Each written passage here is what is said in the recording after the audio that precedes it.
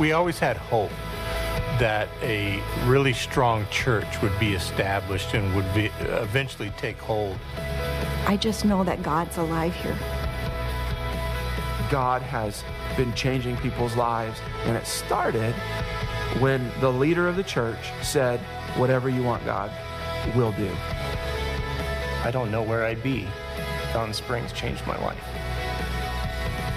I love Rapid City was that big one to where people started to recognize, like, hey, whoa, this church cares about the community, cares about other churches, just cares about people in general. If we do what God says to do, we can change the lives of thousands of people. God can use anybody to build his kingdom. He just needs willing hearts.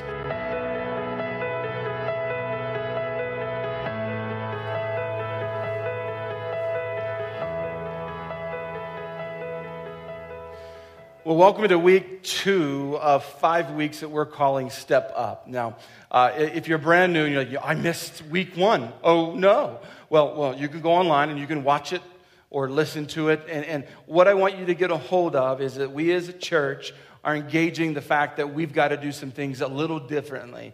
And so if you've missed this, we're stepping up in 3 different ways. So this is an insider's conversation for everyone. I know that doesn't make sense. So there's 3 things. 1, we are launching another Fountain Springs Church location on the other side of town, on the east side of town. It's right across the street from the fairgrounds. That's going to, you're excited. That's what I'm talking about.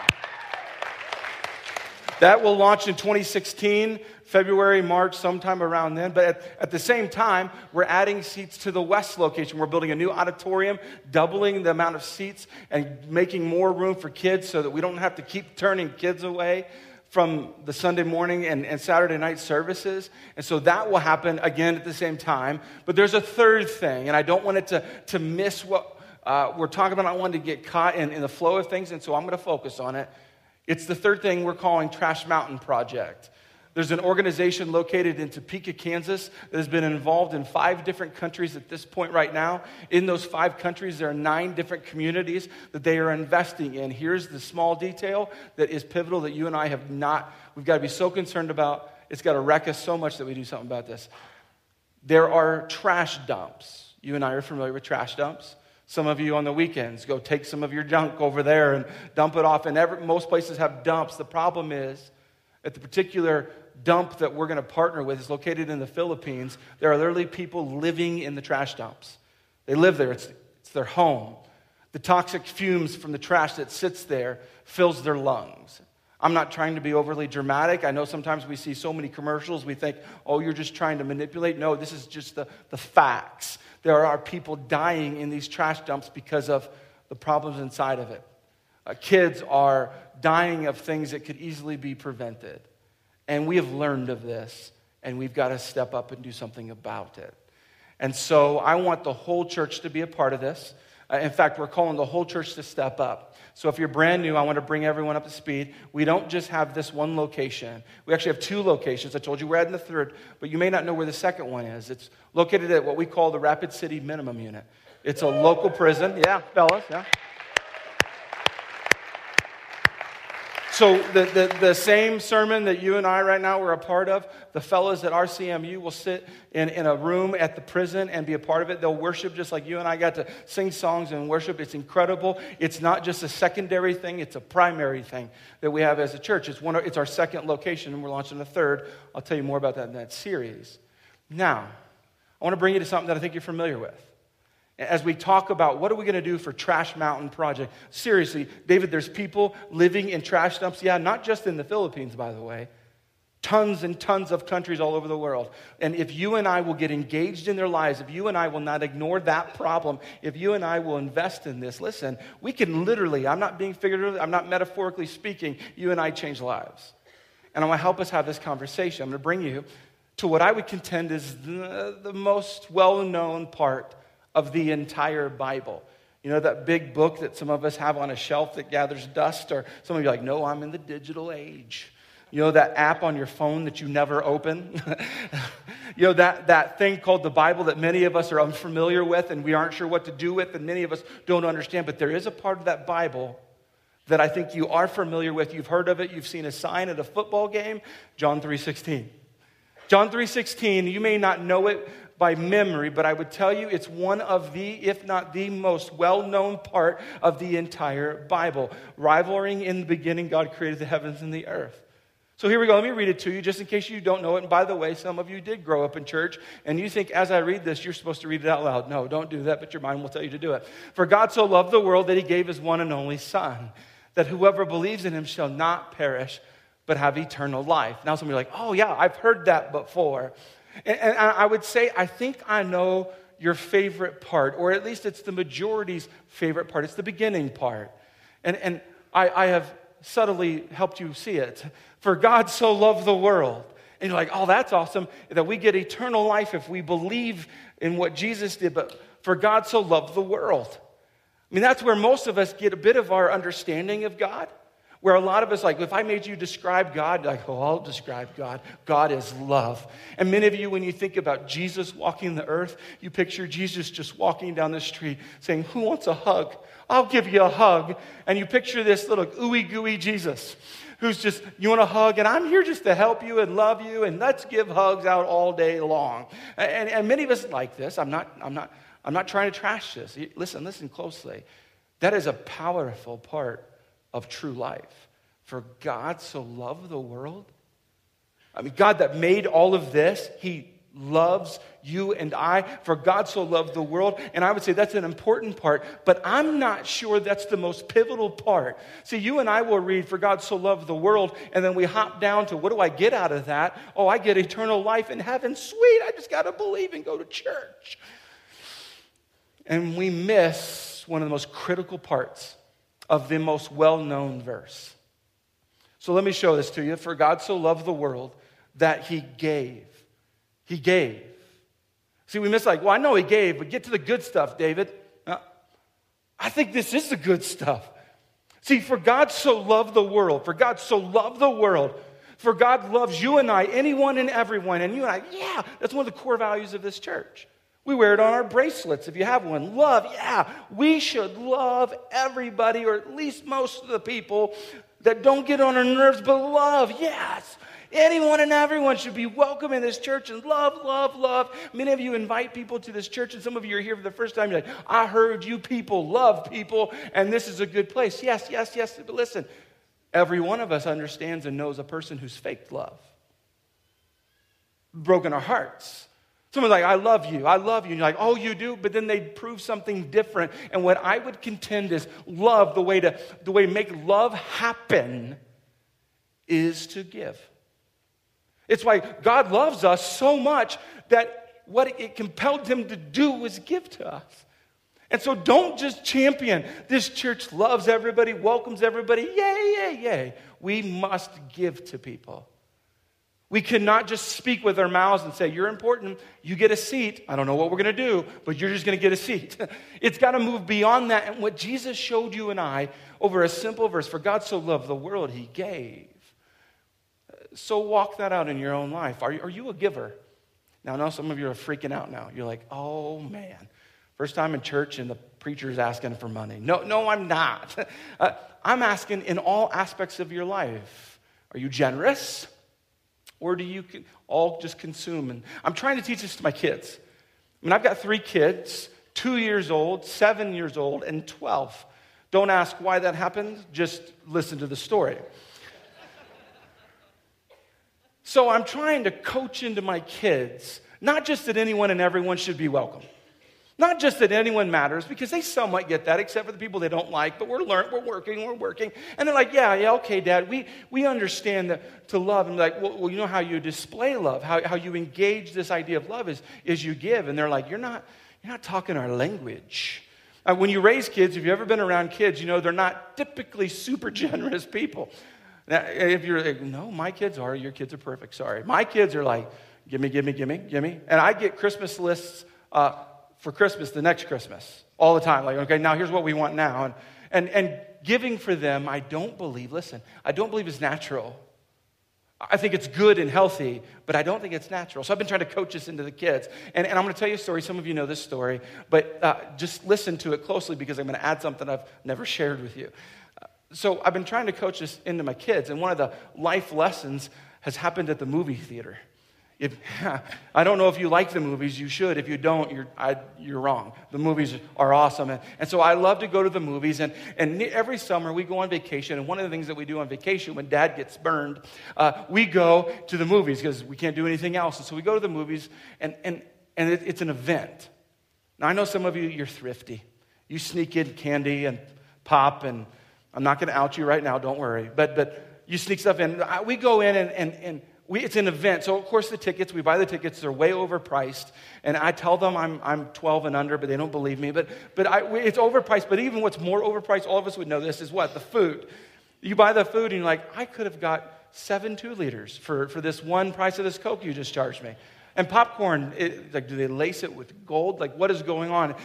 But as we don't go to the movies all the time as a family. It's expensive, but there's events. And on vacation, we'll typically go. And so I told the kids, hey kids, it's vacation. You can go pick something out. And if you've ever been to a movie theater, you know that you go and they're going for the candy. The popcorn is adult food to them. They're going to the candy, and you go to the glass, the open glass, you can look through it, and you see this like incredible Willy Wonka factory of awesomeness, and they're looking through and picking out what box of candy they want. And I've tried to coach my kids because the right candy is the sour gummy candy. And they used to just do what Daddy liked. Now they're older and they don't care. So they get whatever they want. But my 2-year-old, this summer, it was his first movie. Now I know somebody like, you took a 2-year-old to a movie? Yeah, just keep going. So it's when the movie called Minions came out. If you don't understand, if you ever talk to a 2-year-old, it's like talking to a minion.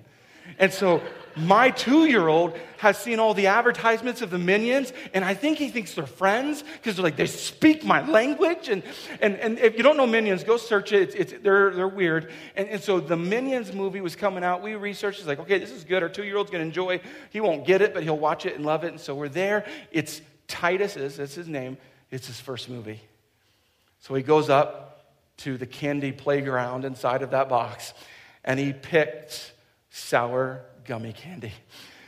Yep. I was so proud of him. You guys are clapping like, good job. Now, I think it had to do with the fact that there were Minions on the box. And he's like, I want Kevin. Kevin's the one of them. He's like, I want Kevin. And so we got him the sour gummy. We went inside, and some of you have heard this story, know what I began to do because I'm going to teach a life lesson. So my older kids were sitting down with Katie, and I put Titus right by me, sitting right next to me. Great moment. I love the movies. He's going to love the movies. And he starts eating his candy, and Dad's eating popcorn. And I'm thinking, I wouldn't mind something, sour and sweet. And I look over, and it's my 2-year-old. I bought him, and I'm like, hey, bud, can I have one? He said no. It's amazing the words they learn so quickly and use so prevalently. And I was like, okay. I don't like the word no from a 2-year-old. So I began to ask a little bit more, pry a little bit more, reach my hand around a little bit more, and it didn't go well. By the end of the whole moment, he moved away from me. It hurt my feelings a little bit. He went down and sat in his mother's lap. And that broke my heart. I'm still wounded by it. Now some of you think, oh, David, you've told the story about your other 2 kids, and you're thinking, you're just adding your other kid to just try to talk to us about giving. Well, for your viewing pleasure, I videoed the whole moment. Because I know human nature. And human nature is not unique. You and I behave the same way very frequently. And so as I was about to ask my 2-year-old for some candy, I got the bright idea, I'm going to get my phone out and see what happens. And so for your viewing pleasure, you get to watch us on vacation, specifically Titus, at a movie theater, as I ask for candy. Take a look. From this sour gummy? No. It allows you to prevent new purchases on your account in seconds if your card is misplaced. Okay. Do you want to share? You want to share your gummy? No. No. No? Recognize quality. All it takes is your signature. You gonna share? Sign it and drive it sales event. Hurry today. No. Here. No. No? No.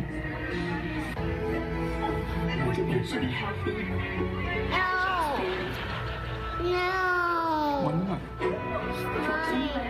No. $1,000 in my hand. That's mine. Should be disregarded. Table No! and good food should be good lived by. Stop! And it's a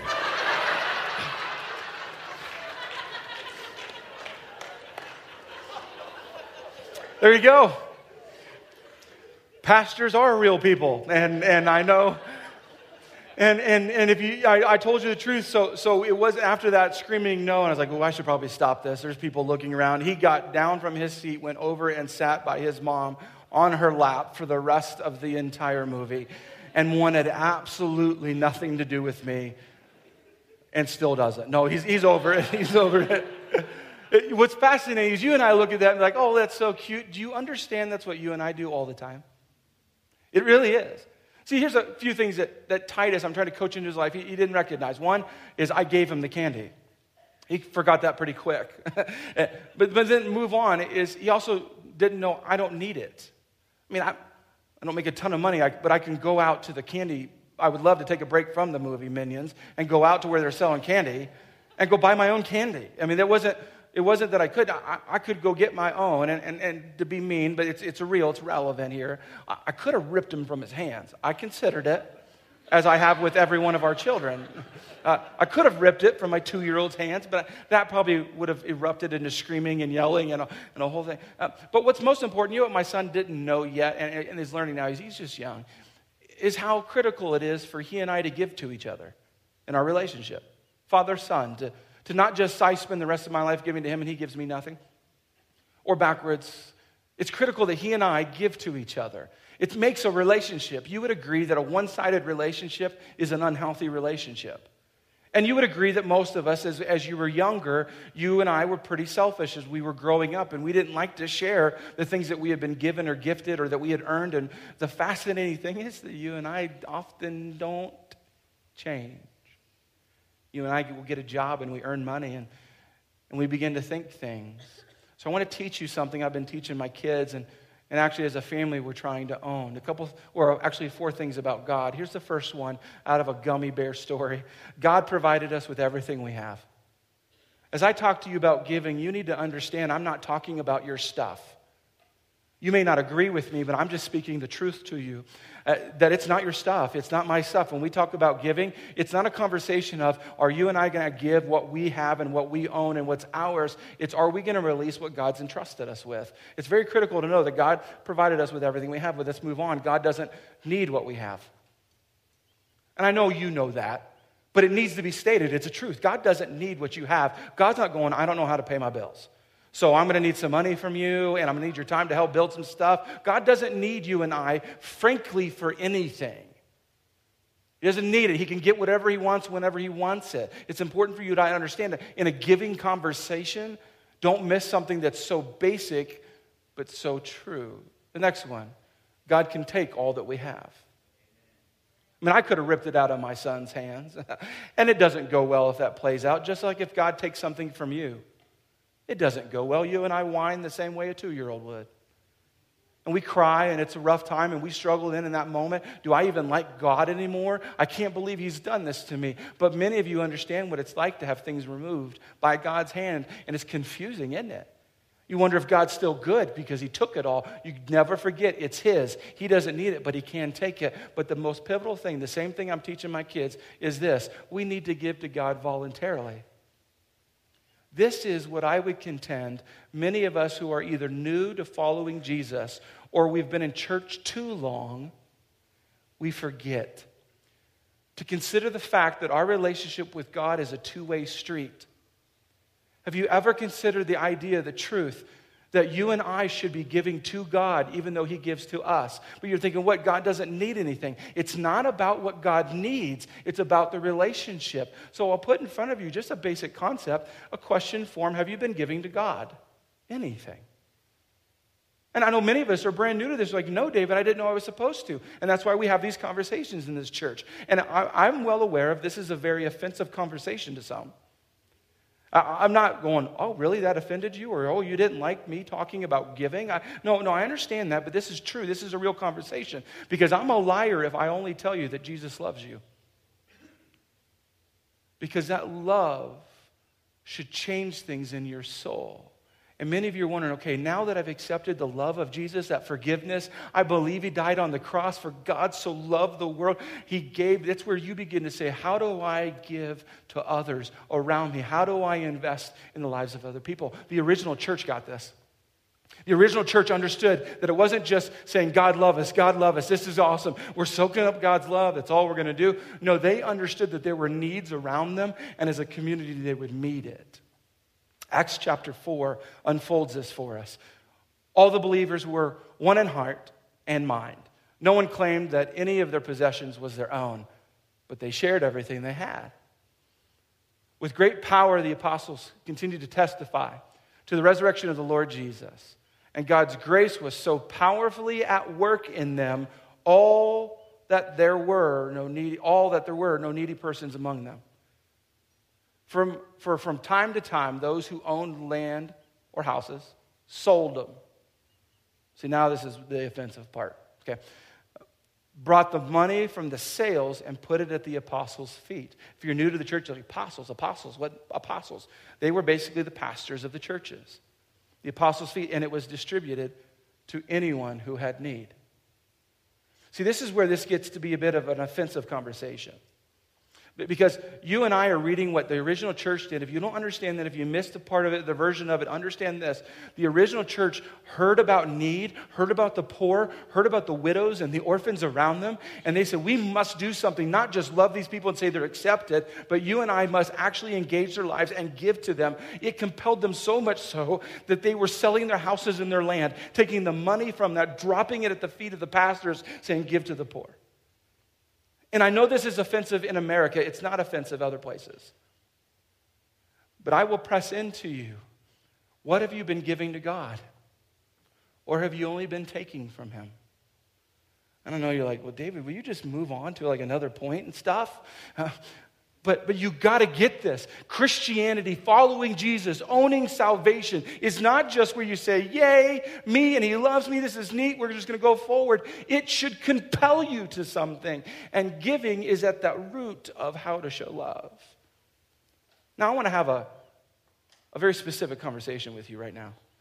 Because I want to address something that you may not know or understand or have clarity about it. This church operates on a very weird budget. Let me explain it all. It's called one fund. I don't know if that's a technical term. I don't know if you look it up in dictionary.com what it'll show you. I call it one fund. Because here's what we believe is we don't designate money here. We don't think that you and I should give money towards the administration of a church and then we're going to do what God wants us to do. I believe strongly, it's a conviction, and we do as a church, that what you and I give to this church should go out and serve and meet needs. It should not be just this fund that you don't know what happens and where it goes and what's playing out and is it generous. I believe a church should be the most generous entity in an entire community. We rely so much so on big corporations to give a lot of money because a lot of money goes in there. I think the church, you and I, should be notorious for what you and I give away. I think we should be marked not just by accepting forgiveness, but what you and I are giving out with passion. So we've created what's called one fund. When you give to this church, you actually end up giving to a lot. Yes, you help teach kids in the basement of the West Campus. Yes, you help teenagers get to hear about Jesus during the week, but you also are helping teenagers go to camp. You're also fixing vehicles for single parents and families who are in a tough financial bind. You're literally fixing water pumps. Good job. You are involved in the lives of widows and orphans, widows who have issues going on at their houses that they need fixed and they don't have anybody to fix it. You need to know that when you give to this church, you're fixing a front door for a widow. You need to know that you're feeding an orphan. You need to know that you are involved in the lives of the less fortunate. You are engaged in feeding homeless in our area. You are doing an incredible amount of work through the church. That's what Jesus designed. He started the church to not just consume, but to give. And when we together gather together and collectively give together, we can literally change the lives of thousands of people. That's why we have a tough conversation. Are you giving to God? And so in the midst of us being a church that cares about anyone and everyone, we have engaged that in our church, in our area, but globally, God brought somebody across our path. So much so that we couldn't ignore it. You know, when God talks to you, you better listen up. And God talked to us. And it was in such a way that we sat down, listened, and it moved us so much. That's the Trash Mountain Project. When we learned about an organization based in Kansas who was doing incredible work globally, helping to save the lives of people in trash dumps, we were just, tell us more, we got to be a part of it. So we invited the founder, Brett, and we asked him to tell his story, tell us where this came from. Tell us about what God did in your heart to start such a thing called Trash Mountain Project. So I want you to give your attention to the screens, focus in intently, and listen to what God did with Brett and Trash Mountain Project.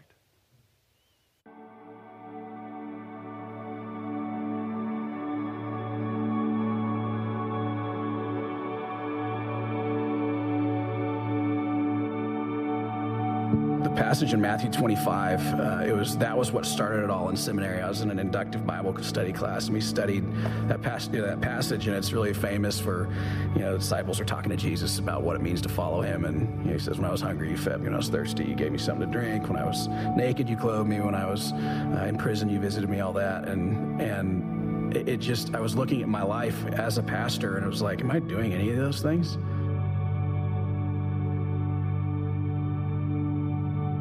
One day, this gentleman that worked for, he was the head of the Florida Baptist Children's Homes down in Florida. They do a lot of foster care, and they were looking into international child care, and he stopped me in the hall, and he just, he was like, I need to talk to you about something. He's like, I was in Honduras last week, and I was standing on a trash dump, and I thought of you.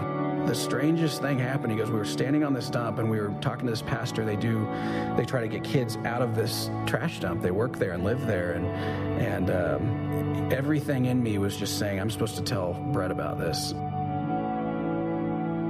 The first time we went up on this dump, and it's a trash dump community. I didn't know what that was, but you basically have children, families living in and around a landfill. At first, it felt like a normal landfill like you'd see here, but then we come around this corner, and there's just hundreds of people just all in this one area, and it's where the trucks are coming in and dumping. They just swarm the back where they dump out, and it just dumps on them, and it's so they can get to it as quick as possible.